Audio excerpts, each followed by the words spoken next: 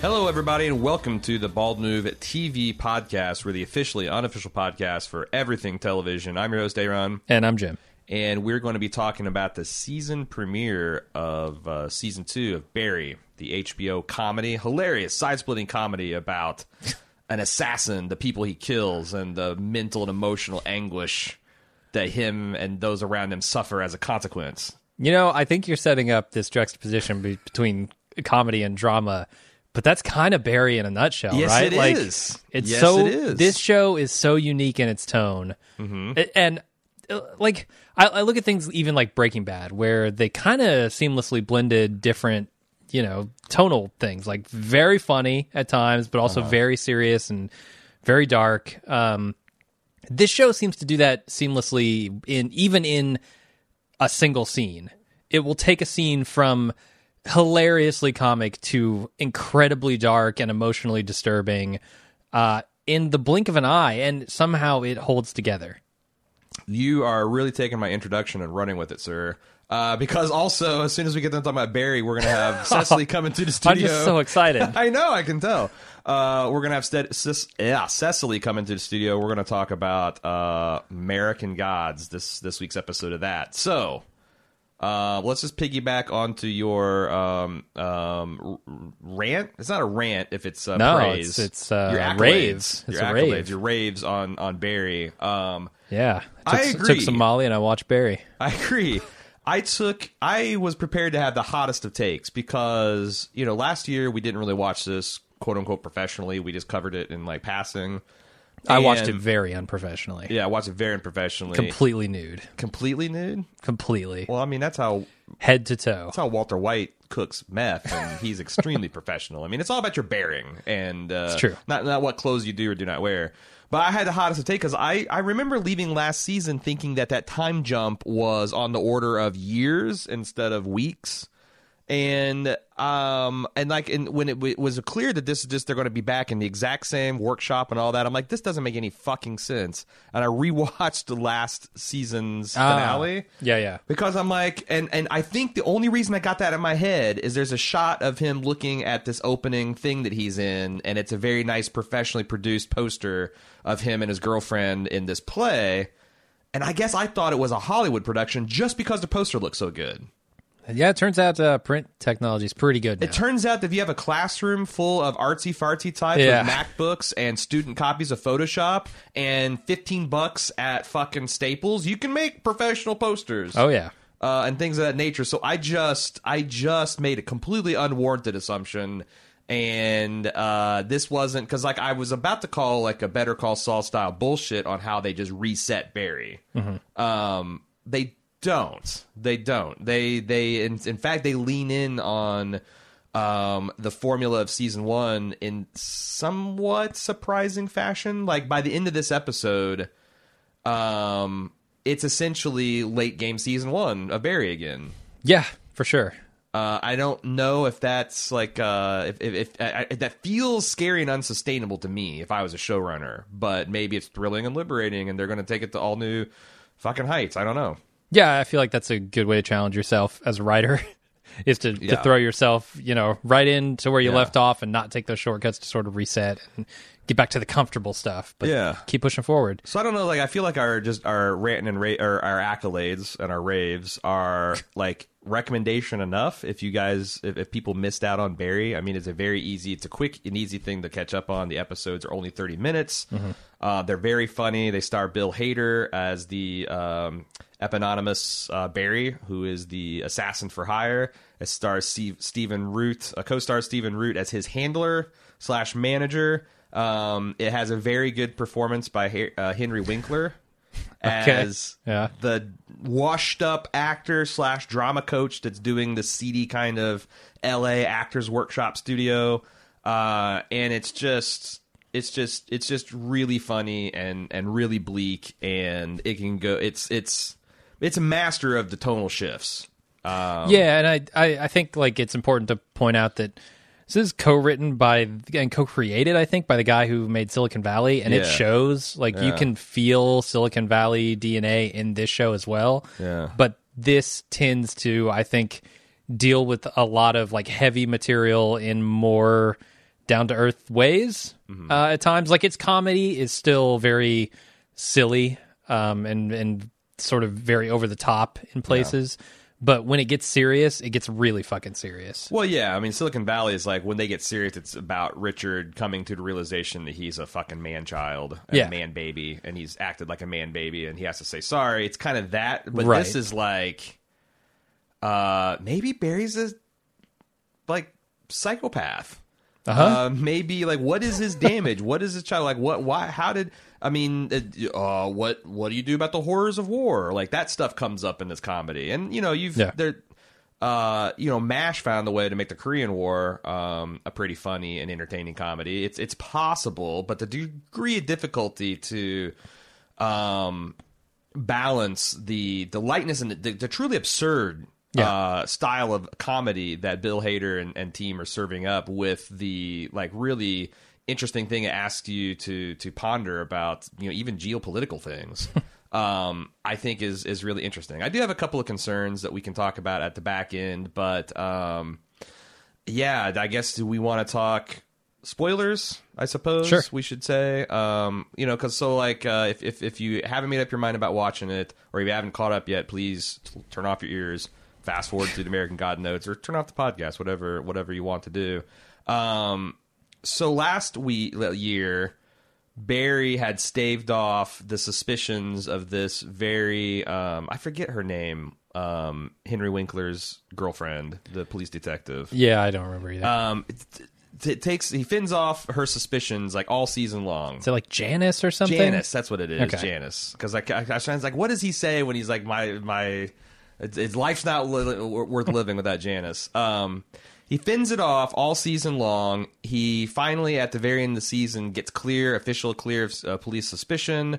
They're able to hang a bunch of these deaths that Barry was going to be responsible for on like rival gang activity, and the future looked very secure. Barry's like, he kicked Stephen Root to the curb, said he's never going to commit a crime again, and then he goes on vacation with his drama coach and his girlfriend and Janice. And there's a little slip about his stage name, which completely blows the suspicions wide open again, and he's forced to kill her. Mm-hmm.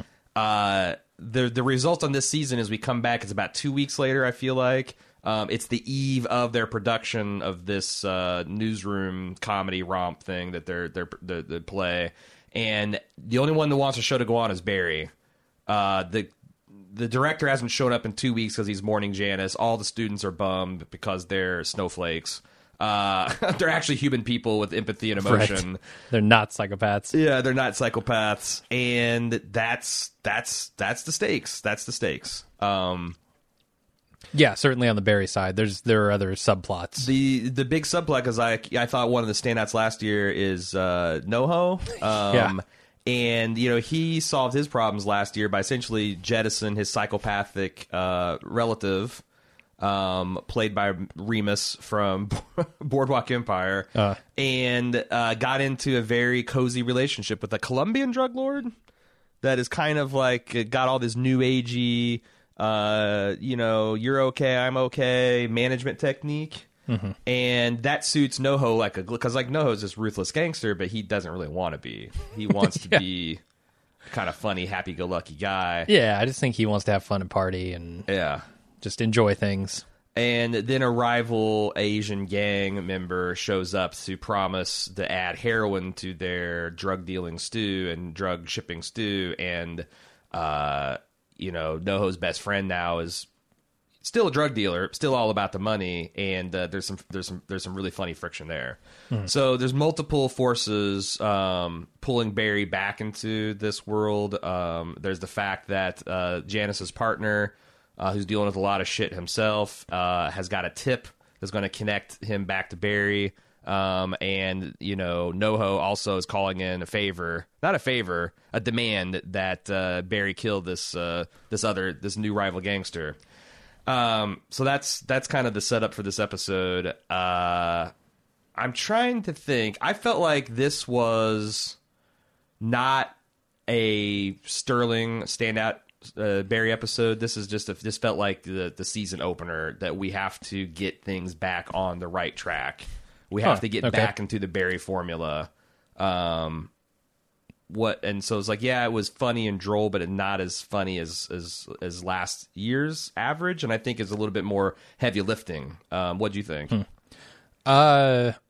Honestly, like maybe it's just being away from the show for a year or whatever, but I felt like they maybe started off a little sillier than Barry started off. Yeah, because they had the fake hit where the fake hit and all. Like NoHo is heavily featured in this episode. Like he's kind of a main character now. So everything revolving around NoHo is comedy, for with a rare exception.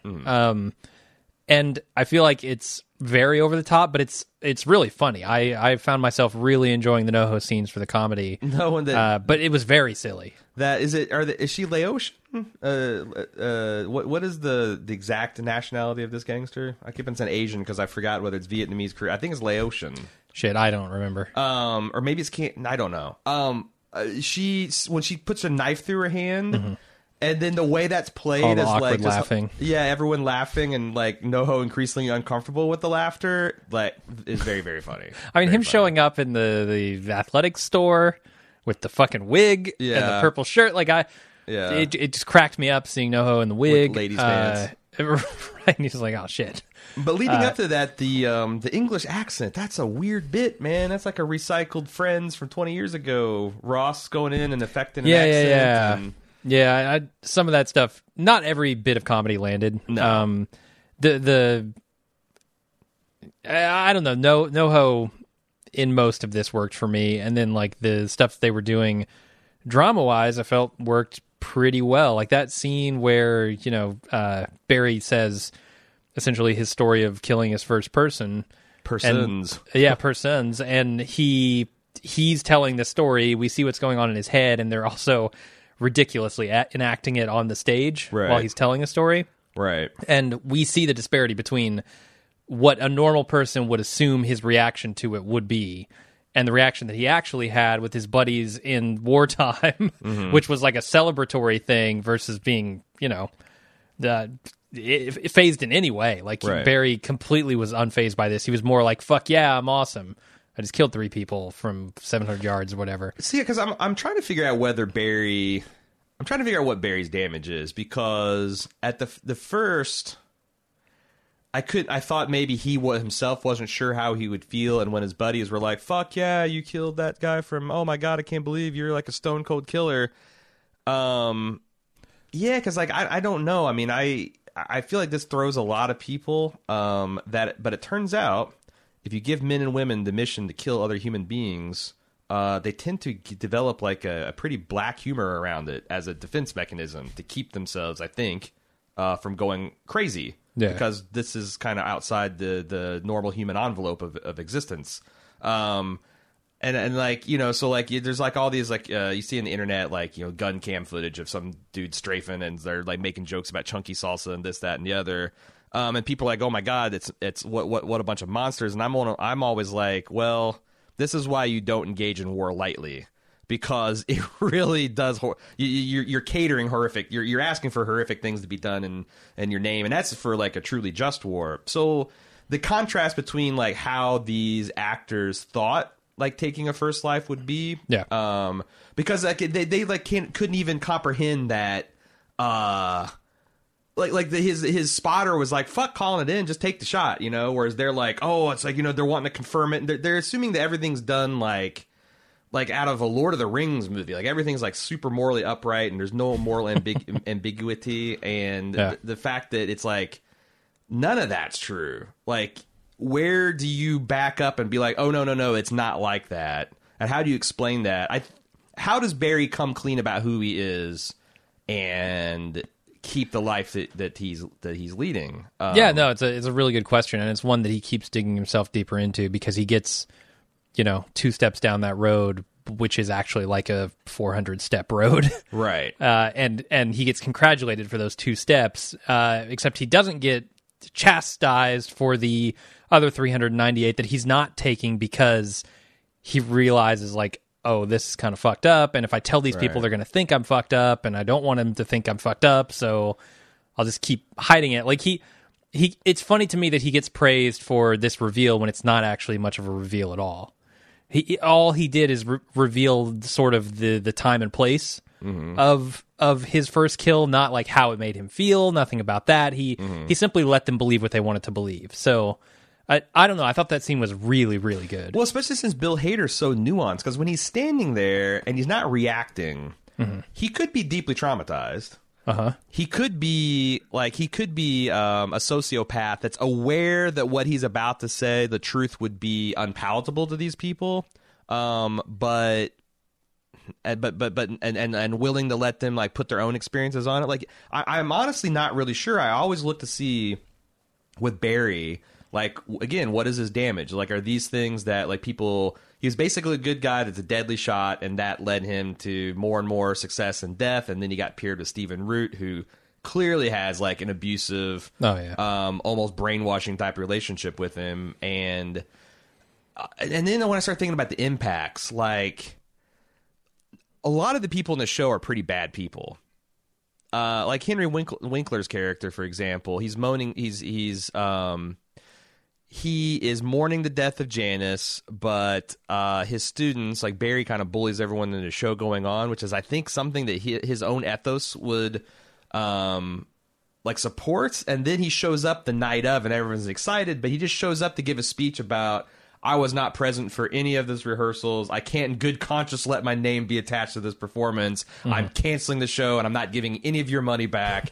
And, like, all this crazy shit. And then Barry's girlfriend is kind of terrible in a... Like as if Barry just did this emotionally devastating thing, and she's like, I'm going to be there for you. But not now because I have to have dinner with my agent, and not too early tomorrow because I have yoga, and I, might drink too much. Like...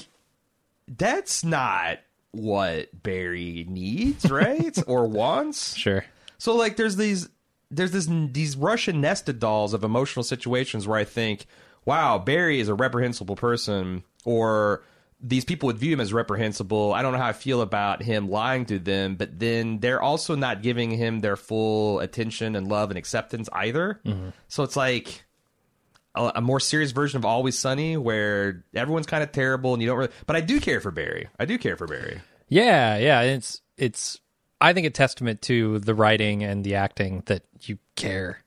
Because, like, he's doing a lot of really awful fucking things. I mean, I go back to last season where he murders his friend, who's realized too late into the conversation that he's not talking to a person that has the moral and ethical framework that he does. He's talking to a person that now doesn't want to go to jail and meet meet any of the consequences for his actions, and now he's begging for his life.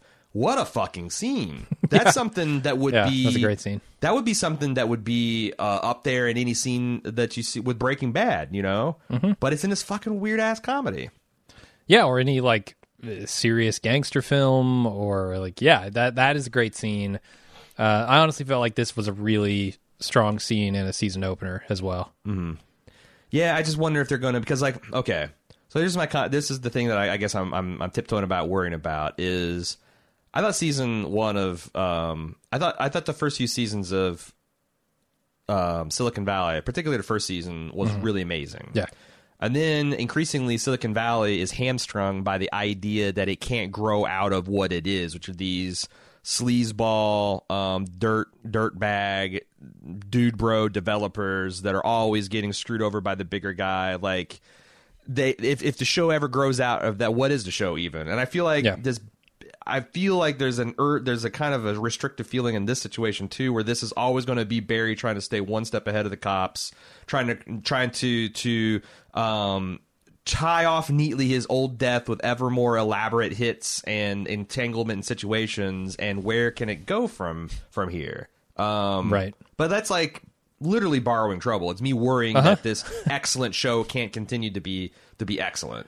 Yeah, I'll enjoy it while it's excellent, and, if it ceases to be excellent, then we'll call it like we see it. But so far, still excellent, I thought. Yeah, I did too. Anything else we want to talk about? Yeah, let's talk about the idea that they're sort of tap dancing around the fate of Janice.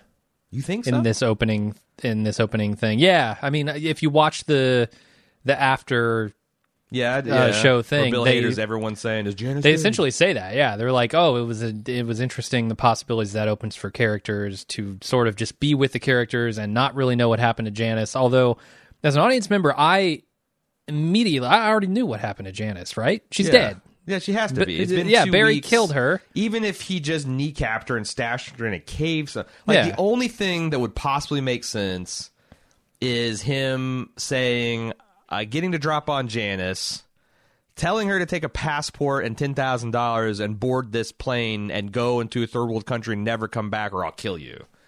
And then firing 3 shots for no one's benefit, 3 silent shots for no one's benefit, and then coming to bed and saying, never going to commit another crime again. No, he's done a very bad thing out there. Otherwise, he wouldn't come back to bed and say that. The other thing is, it's like, so I don't know how long it's been, but again, I feel like it was established at least a week, maybe 2 weeks, however long it takes to, because there was a time lapse in the end of season 1 too. Like we flash forward a couple weeks ahead from the immediate action to the retreat, and then it's been they said it's been a couple weeks since then, and I just think that if, like, the other explanation is he kills her and then drags her out, her body out in the wood, doesn't bury her, just leaves her out there and she's not completely dead, she'd be dead after 2 weeks of exposure. Sure. And also, Barry wouldn't do that.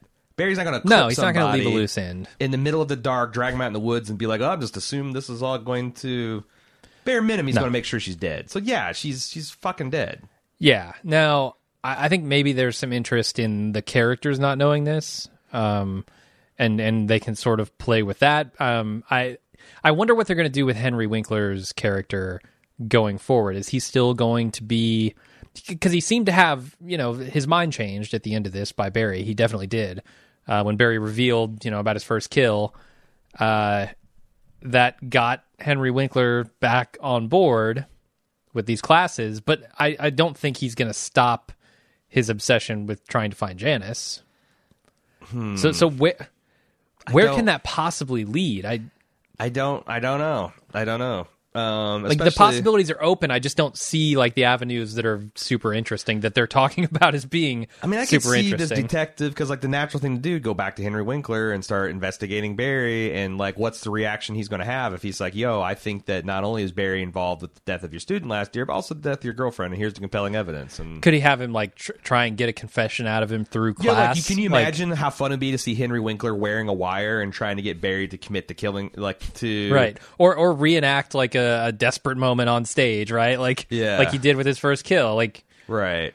Yeah, maybe there's some possibility around that. So but yeah, it's hard to see how. And the other thing is like this 30-minute episodes are nice because I like in a normal drama be like, Jesus, how you how are you going to make a meal out of this for 8 hours? But 3 hours and 45 minutes, like that's a movie and a half. Like I think you could probably got a movie and a half worth of those kind of shenanigans and hijinks.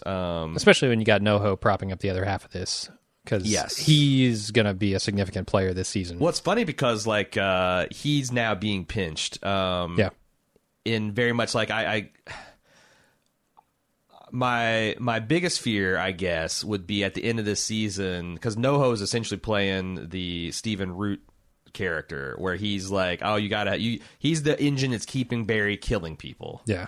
And I feel like at the end of the season, NoHo's probably going to die or be marginalized or somehow or in jail, and Stephen Root's going to come back and take Barry back under his wing, and it's going to literally be a reboot. And I don't know. I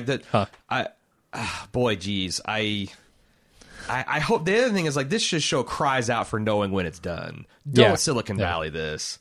Don't fucking because Silicon Valley was never. It was a funny show, but it never tried to be more than what it is. And Barry is successfully being more than what it is. Yeah, and I think it'd be a damn shame if they just found the way to keep this on a perpetual treadmill. Plus, it just get ridiculous. Like how many bodies. How many different drug cartels? And can single-handedly be wiped out by one man and dropping all these bodies. And it's not like this is Snoop and Chris who are doing it nice and quiet and putting the bodies in a vacant. These are pretty big, public, splashy DNA everywhere kind of things. That's the thing. Every time Barry kills, he puts another nail in his coffin. Like you can't kill to wrap this thing up because then the kills just point back at you again. Like. okay, so he's killed this person who's very close to his acting class. Oh, well, now he's killed a cop who's also very close to his acting class and part of this investigation. What's he going to do? Kill this cop's partner when the partner comes snooping? And then, like, who picks up that investigation? And it all points back to Barry eventually. You know, the other I guess the other interesting thing is, like, you made this comparison to Breaking Bad, which was also kind of initially a dark comedy. Oh, yeah. But I feel like at some point there's a fork in the road and you got to decide, are you going to be a comedy or a drama? Mm-hmm. And, like, I don't see Barry ending as a comedy. Like, if Barry just gets away with this shit, they'd have to do a lot of massive flashback tracking to justify that, you know, but even if Barry is a truly innocent person who's been pushed into this, like, I keep coming back to killing Janice is fucking evil, and killing his one of his friends that he roped into this adventure, didn't know what he's getting into, killing this guy with a wife and kids, that's fucking amoral and evil too. Mm-hmm. So there's no way this guy can get away karmically. It doesn't seem like, unless you turn it into a wicked black comedy. And the joke is what Barry needs to do is just come to grips with what he is, right? And then he can be this true monster. And I guess you could find some kind of dark comedy out of that, like what's that look like? Him killing his girlfriend, him killing his acting coach, him killing. But it's tough when the heart of the show is Barry, because you need Barry to be at least appealing to audiences, if not like likable, then at least understandable. And I don't feel like going down that route would make Barry understandable. But it turned him into a truly evil monster. But that's what I'm saying. That would be your end game. Yeah, like that's the season. I mean, that's they the do that roughly finale with Walter White. Yeah. Exactly. I mean, there's a point where the eternal question is, where did you lose Walter White? Like, where did you lose the sympathy and the thread with him? The answer is from episode 1 to I'm still on Walter White. Yeah. Like you're never going to get everyone to agree. But I think that's the challenges that the show has. I think they're up to it. I just don't want to see 5 seasons of Barry. I mean, I do. Yeah. If it's good, but like, I don't want to see 3. I don't want to see 2.5 good seasons of Barry and 2.5 increasing the depressive, lower rating, lower common denominator stuff until it just gets canceled. So, and, you know, I don't know. Got a new guy running HBO. We'll have to see how it goes. Yeah, and I have immense faith in Bill Hader. You this know, guy's funny. Say what you want about Alec Berg and Silicon Valley going sort of down the tubes a little bit, but Bill Hader right now is crushing it. Yes, and I was not a Bill Hader fan until maybe like he did this stuff with Fred Armisen and Documentary Now, and like he started to come back on my radar, and then he did Barry, and I'm like, okay, this guy knows what he's doing. Yeah, and he's got something more than just like, I'm going to make a few jokes on SNL and then go be Adam Sandler for the rest of my life, you know? Yeah, and I'm wondering if now that I'm thinking about it, I wonder if the problem I had with the British accent wasn't so much, it wasn't a funny intrinsically scene. It's just, I don't think Barry can be that funny anymore. Like it felt like he was a little too happy in those scenes. It feels inappropriately Saturday Night Live for what they've already taken it through. Like he can definitely be, like he's funny when he's obtuse and not understanding, like constantly forgetting that everyone else in his class is.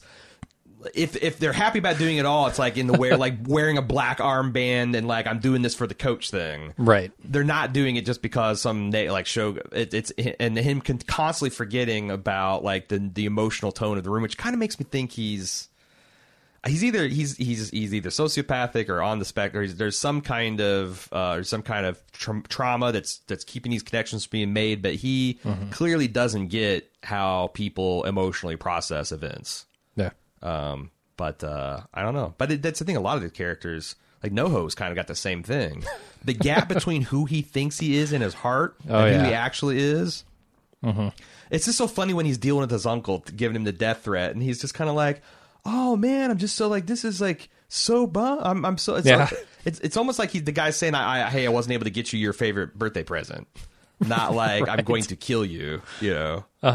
But that's great. He's the best. Anything else you want to talk about, Barry? Nah, that's it. All right, well, then I'm going to kick Jim out and invite Cecily into the studio so that we can talk about American Gods.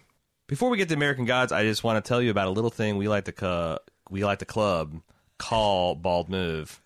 A little thing like we like to call Club Bald Move. Start over. No, we're doing it. We're doing it. This is how we are supported around here. This is how we do all the different shows. This is how we do great big shows and in-depth coverage like Game of Thrones and little small shows that hardly anybody are watching, but we think that tickle our fancy, like Gods of Thrones. All are financed by our listeners' generous support at club.baldmove.com. And this isn't just altruism. Oh no.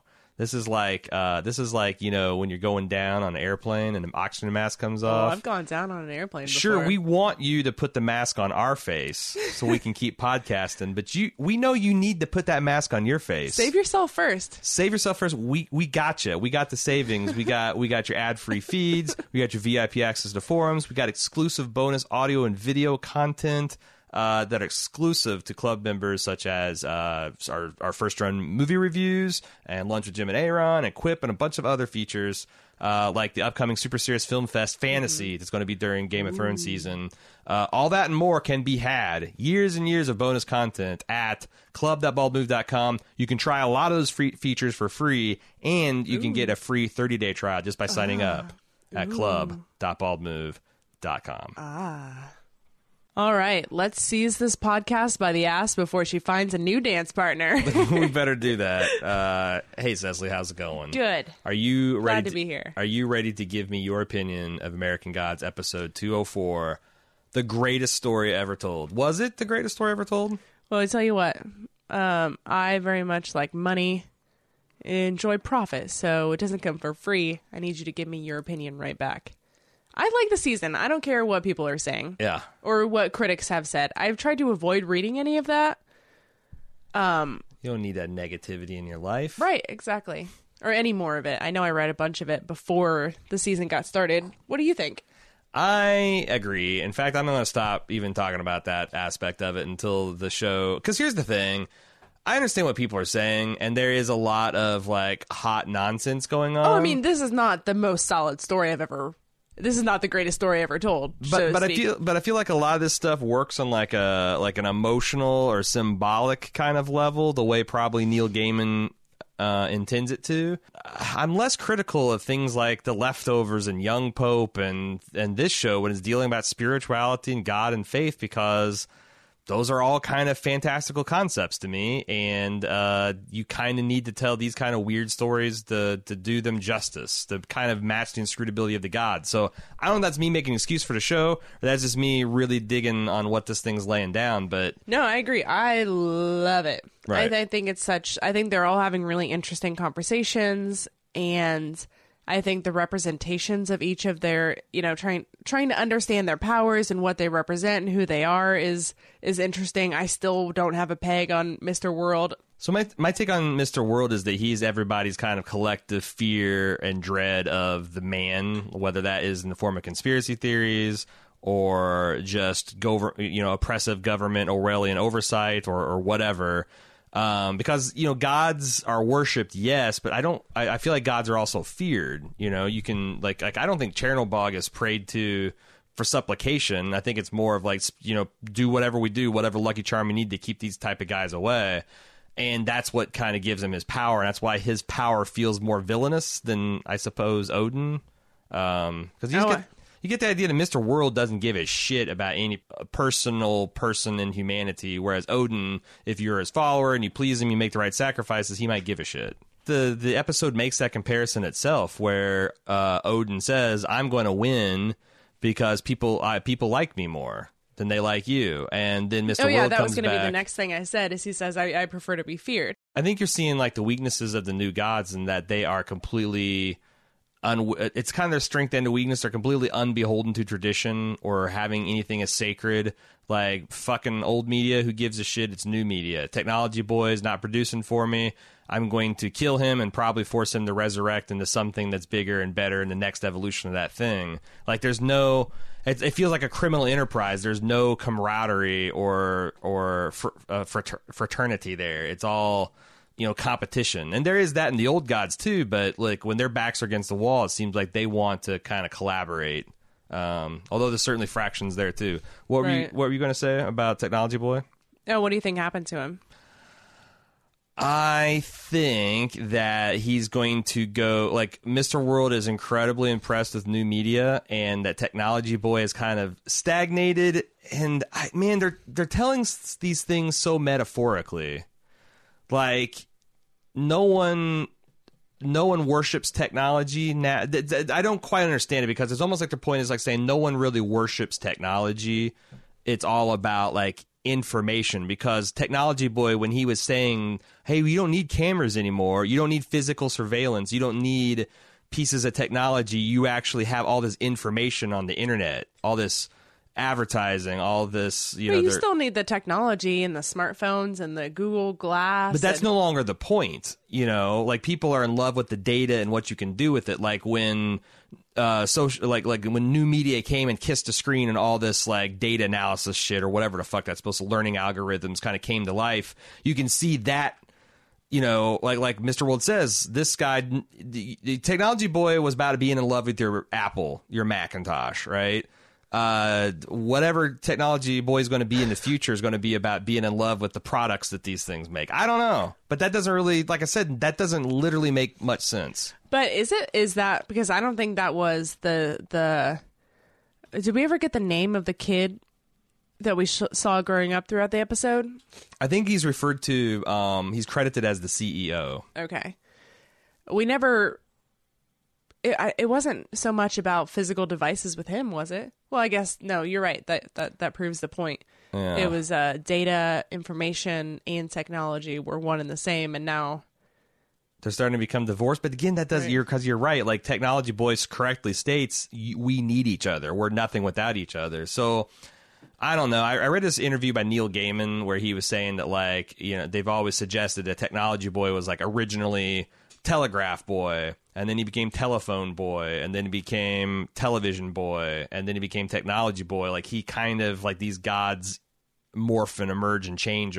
So, like, I think he's not dead so much as, like I said, I think Mr. World saw how rockin' new media was and how much more effective she is in this new world, and that he wants Technology Boy to upgrade too, because he's obsolete. See, I was wondering if new media just absorbed Technology Boy. There's a lot of like her, because like I said, I just got used to this little pissant. I kind of want him to stick around. Her blowing the kiss to the screen right before he gets taken, he runs off, but that's to represent the inspiration, right? And Mr. World said, "I retired a god today." That sounds pretty final to me. Yeah, and he got 2 candy bars as payment. Yeah, 2 paybacks. Yeah, I don't know. But so a lot of fans online were calling this opening scene either the birth of Technology Boy or Technology Boy's first human sacrifice.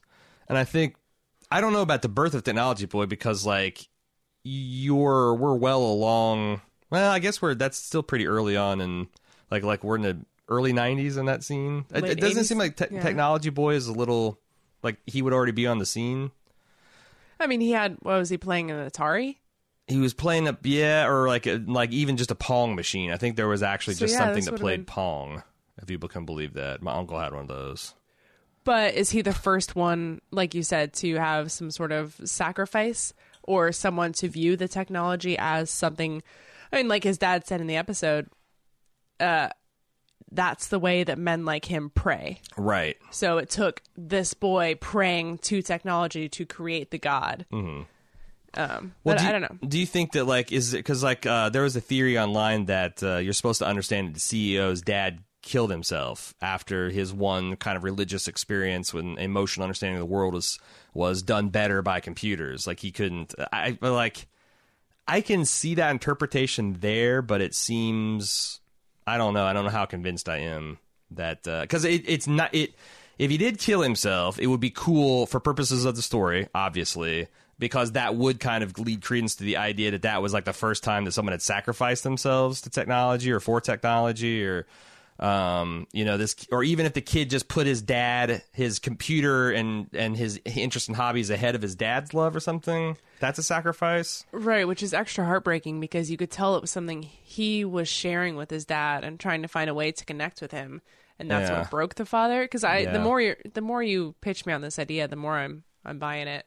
The other thing about this scene that I did not like is I felt like they really blew it editing this. it really made the scene of media, the technology boy confronting the CEO, where he had like the seductive pitch, and it looks like it was going to work, and they stopped it there, and then they came back, and you kind of saw the wheels fall off. I wish they just connected those moments so you could actually seen it, because you could actually see it happen in real time, because I felt it had a lot of its energy kind of dissipated, and it made it a lot more confusing and ambiguous, which, I don't know, maybe that's what they're going for. I don't know. I think it worked. I mean, not worked so much as I understood that it was meant to just say that this was a really desperate. I didn't think it was a seductive pitch at the beginning at all. Really? I think it was more like I mean, it was definitely time to put childish things away for this CEO. Yeah. Yeah, and I was going to to say that. young man, but he's an adult now. And he's moved on, and that's what made me think that new media kind of absorbed Technology Boy, because there seems to be something new that he's working with on this camera, or on this screen there. And that's going to be the future of... Yeah, I think it's going to be kind of like it's representing... godliness. It's representing like the facial recognition, like all the things he tricked off, like all the ways that you can track people without using cameras. Like you can just track their digital footprints everywhere. And they let you do it, you know? Yeah, the intersection of art and science is incredible. Yeah. So why the metronome at the end? Is that just like a little flourish? Is it supposed to mean something? Time's up. Time's up? I don't know. Song tempo's The world's over? out of sync. It would have been more effective if something big The had just pacing happened. from here on out in the season's going to be fucked. Yeah, just not at all. Yeah. I don't know. It's interesting little kind of that's the beginning and ending of the episode. Do you want to talk about Shadow's arc? Yes. Because he's got a lot of stuff going on. Not much of it I still care about, but He did get raped by a cat. He did get. Well, I don't know. I feel like there was some sort of consent given. He didn't say I don't want to. He said my wife will kill you, and then she says just let it happen, and he did. Definitely not enthusiastic consent. Yeah. That's a gray area, and like, you know, Bast shouldn't be surprised if she catches a couple rape charges. She going and carrying on like that. Right. So It's a good cat-like woman, though. it's uncanny how cat-like this woman looks. Like, I know she did the cat eye, like the Egyptian cat eyes makeup, which is halfway there, but like the way her like eyebrows and nose come together, it's very feline. Yeah, and her mouth is... Yeah. And the whiskers. Yeah. And the way she constantly groomed herself and licked between her legs. It's it's the funny. tabby pouch looks so much different on a human than you think. Hilarious. So I thought you noticed something interesting, and I'm not sure if this is just a production glitch. Right. But when Shadow gets up out of bed in the morning and goes to stand in front of the full-length mirror, he's looking at gives us the full moon. Yeah, it gives us the full moon. And you can see the scratches on his back and his chest. And then the cat walks away, so that I think they can just give us an egregious shot of Ricky Whittle's ass. Mm-hmm. But maybe they forgot, because they got stuck looking at his butt too. Mm-hmm. They forgot to put the scratches on his chest or his back. I didn't see them. Did you see them there? No. Do you think that was intentional? I don't know whether you can only see them in a mirror, or you can't, like, you know, it's like some kind of reverse vampire logic, or you're supposed to understand that she cured him, or like left the physical, like pulled the physical traces from him. It would have been more effective if they had showed us where the wounds on his body were and how they are now. Yeah. Oh yeah, because all the licking of his wounds. I don't know. I'm assuming that just instantly healed him, right?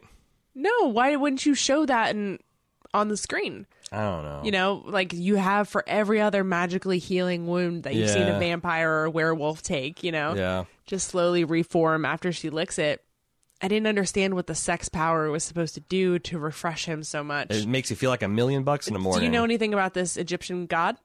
I actually did look up some information about Bast. Bast is an interesting god, because here's one thing about Egypt. I harp on this on our Gods of Thrones thing last week, but Egypt is unimaginably fucking old. Like, a mind-boggling thought experiment is to think about Cleopatra. Uh-huh. She's actually more contemporary to the moon landings than she is to the pyramids in Egypt, the pyramids of Giza. Yeah. That happened like 3,000 years before she was born. Versus Or the iPhone being invented. Yeah, or the iPhone. It's fucking insane to think of how old Egypt is. And this is a god who actually transformed in very ancient Egypt. This was a lioness-headed god, and it was a ferocious like warrior protector god. And over time, as Egypt evolved in its culture and religion, it turned into, and as cats became popular in Egypt, it turned into a god represented by a cat head. And she was turned into like a more fertility god, and they thought maybe that's because cats are prolific, or I don't know. So yeah, she's like and I wonder if they'll play with the fact of her having those dual aspects later on in the season, which would be kind of cool. She transforms into a fierce lion god lady. Why doesn't she hang out as a human? I don't know. I mean, if you could be a cat all day, wouldn't you? Yeah, I guess that would make for an awkward breakfast after you had the healing sex. Right. It's like, I don't want to talk to him. Yours out. I did like how the cat actor, Cactor. I'll make it work somehow.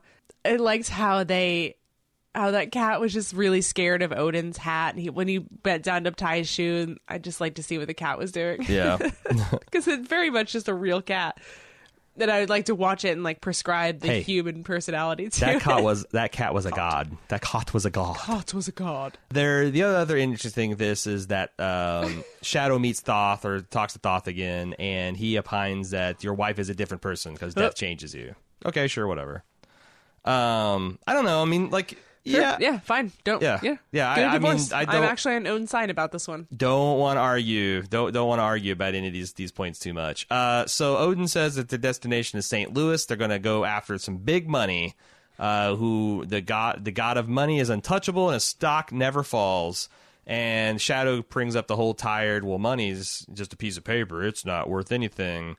And Mr. Wednesday blows his mind by saying, "Nah, the whole world believes this. The whole world loves it, and it's the greatest story ever told."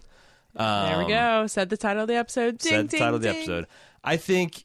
I mean, this is kind of neat, and I love the fact that the Girl Scouts show up selling candy, and they're kind of like the gatekeepers to money. And their Yes. sashes are all like dollar bills, or those Illuminati pyramids, Yeah. or the euro sign, Bitcoin. I think there's a whole bunch of different denominations on their belts. Like a patch for every kind of money. Right. Currency. And I can't remember if we mentioned this, but they're selling the candy they're selling is these bars called Payback, which it seems like that. It seems to me that this money guy is kind of like the Iron Bank of Bravos in Game of Thrones, and that he can be a kingmaker, and that if he swings the power of money behind either of the factions, it's just going to be an insurmountable advantage. Right. So he's like a big broker of power, and it seems like that Mr. World was able to secure his neutrality in the war to come, which seems like it was a win for him. Yeah, I wonder why he wanted to come visit him anyway. Do you think he had business with money, or just because of the retiring No. of Technology Boy, it summoned the... I think they're all related because I'm trying to think. So new gods versus old gods. I feel like the Mr. World thinks that they're like 50% more powerful than the old gods, but if money was on the old god's side, then they would actually be more powerful than him. So like he can win just by keeping money out, where Odin can only win if he gets money in. Now I want to float something. I haven't seen this discussed on Reddit. This might be an original theory, but if not, I mean, it's something super obvious to discuss. Money, said, "Hey, you guys are starting a war, and you're emotional about it, and these aren't safe investments, and I'm going to keep my money out of this war."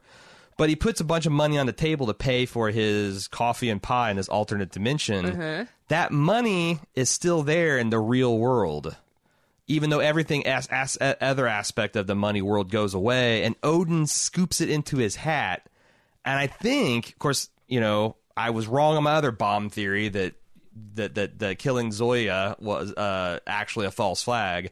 But I wonder if you're supposed to understand that money is actually paying Mr. Wednesday under the table, or over the table in this case.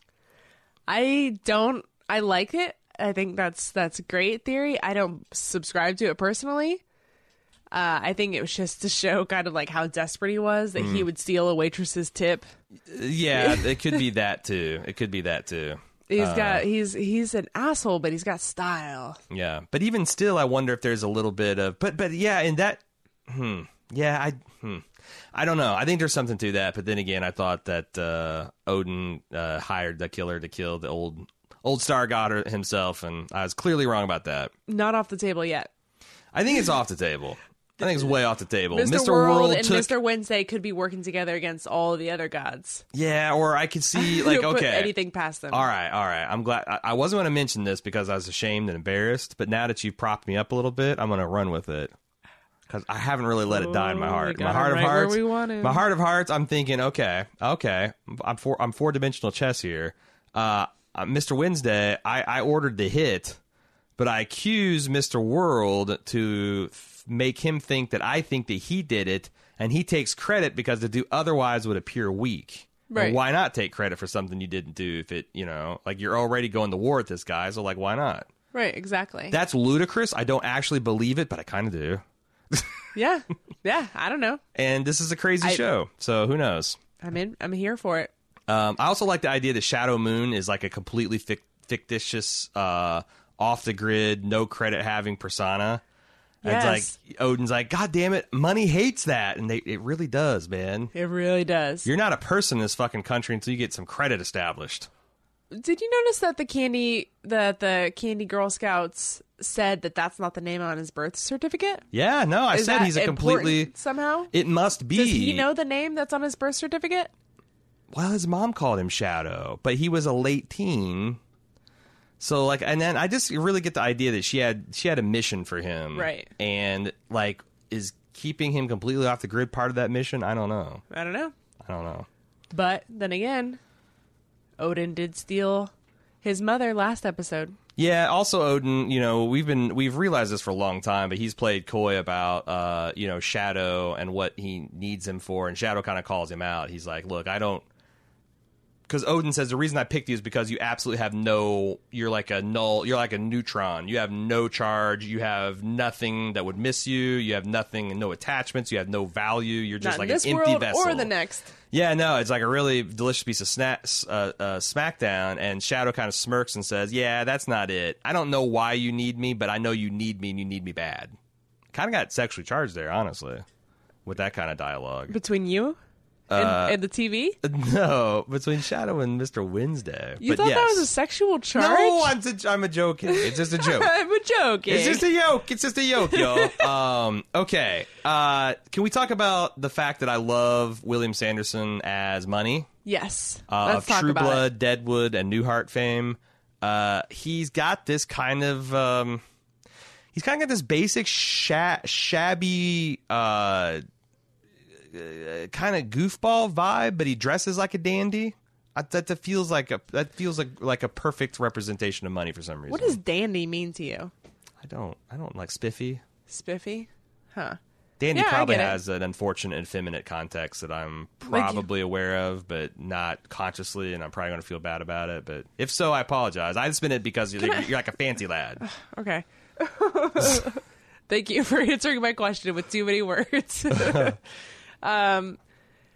Yeah, like he spends too much money to look like a cowboy, or maybe he's just a rich enough cowboy that he can afford all of the nice clothes. That's all. But I was like, I don't know, because maybe they're not tailored, or maybe the guy's just got a goofy body. I just felt like there's something shabby, all of the above. Something shabby about ramshackle about the him. way his skin just hangs about his face, and or maybe his hair is just limp there. I just see Larry, Daryl, and Daryl every time I see him or hear him talk. That might be an unfortunate fact for him. Okay, I want to talk about the African American God Caucus and American Gods, because I thought they don't like African American. I thought some of the shit that they got up to this episode was really, really cool. Yes, I love Anansi's monologue about the cult of slavery. And I don't know if these stats, I honestly don't know if these stats are true. It wouldn't shock me. But the stat of every 30 seconds, a brown woman is snatched and trafficked. Like that there is still and parts of the world, slavery, especially sexual slavery and trafficking, being practiced. Right. And I thought it was interesting because the other gods, like, you know, it's like, why is Anansi the only one that's like really worked up about this? But then I started thinking about it that, you know, Thoth, he had that really interesting speech in the beginning of the episode where he goes, you know, we didn't even know we were black. We were like people of the Nile, sure, Egyptians, yes, dark complected, but black, Colored. Colored. And I think it's interesting because that's something that I kind of learned from Anthony when we were researching the Gods of Thrones books, is that the idea of people separated by the color of their skin is a fairly recent, like in the last few hundred years, invention, that people were separated by their class. People were separated by, you know, like Where they came from. Yeah, but like, you know, it wouldn't be. Is more like caste and class separations than it was like, oh well, there's no way that a black man could ever be a king or something like that. So like Thoth, but it's not just that. Like the fact that he kind of is disconnected from the struggle in the way that we know Anansi isn't. But like he's also the god of death. So like he said in this episode, it doesn't matter what happens. All men lie before me in the end anyway for judgment. So like it's all cool. Everything works out cosmically. And Bilquist is a god of love. So like these struggles like don't like they're like more intellectually or cerebral, or the other gods he's having a hard time getting them on board. But it does seem like he got somewhere with Bilquist. Bilquist. Yes, I think so. She seems pretty convinced at the end, especially her interactions with this Ruby Goodchild. She's radicalizing this Christian. Right? Yeah. Well, I mean, I'm on board too. Whatever she has, or whatever she's selling, I need payback. No, it is interesting because, you know, Jesus in the Bible was a very dynamic figure. You know, he wasn't all just love and humility and forgiveness. He was also about braiding a homemade whip and whipping some fools out of his father's temple and calling out people who were intermixing politics and religion and money and greed. And the point she made about he didn't die for your sins, he was killed by the powerful that he angered, was really powerful. It seems like she's now solidly on the old god side, and kind of like the fire and no peace and let's take what's ours from a side of Anansi. Right. I thought Anansi. Nancy. Nancy. I found it hard to say. Just a Nancy. Mr. Nancy. Nancy. Remember Mr. Nancy? Mr. Nancy? Just Nancy. let it roll off your tongue. Yeah, exactly like that. One other final point I thought was interesting in the episode is we found out a little bit more about Mama G, and that she is involved in the ownership of over half the motels and hotels in America. Motel America, yeah. Motel America. I thought it was, and the fact that she works at them all because she's got to hustle. Because her line of like, you think America was eager to hand over the money to the huddled masses? Nope. So Odin reminds her of like, I still remember when you killed Raktabija. I probably butchered that pronunciation. And I looked them up, and this is like fucking metal. Okay. Because Raktabija was a demon who had this special feature to him that whenever a drop of his blood would fall to the ground, he would clone himself. So he's kind of like that weird Hound of the Thousand Eyes or whatever from the first Hellboy movie. Or like the snake that keeps growing heads. Yeah, the Hydra. Yeah. So there's this collection of Hindu goddesses who were trying to do battle with this demon at one point, and every time they shed his blood, there just became more and more of them, and they were dealing with hundreds of this guy, and they were about to lose, and then Kali joined battle, which is Mama G, and she has this long, like, snake-like tongue. And as the goddesses would wound this demon, she would snake her tongue all over his body, lapping up the blood before it hit the ground. Oh, wow. And then, with her giant gaping mouth with gnashing teeth, she would swallow the babies as fast as the mini Raktabijas as fast as they could form. Oh, my God. And you should look at some of the art representing this shit. It is, like I said, full-on heavy metal. So I really hope we get to see some of these gods cut loose more than just throw a thunderbolt or yes. two. Because like some of this stuff is like, I can't imagine what that imagery would kind of look like if it was represented on the show. It seems so cool. Yeah.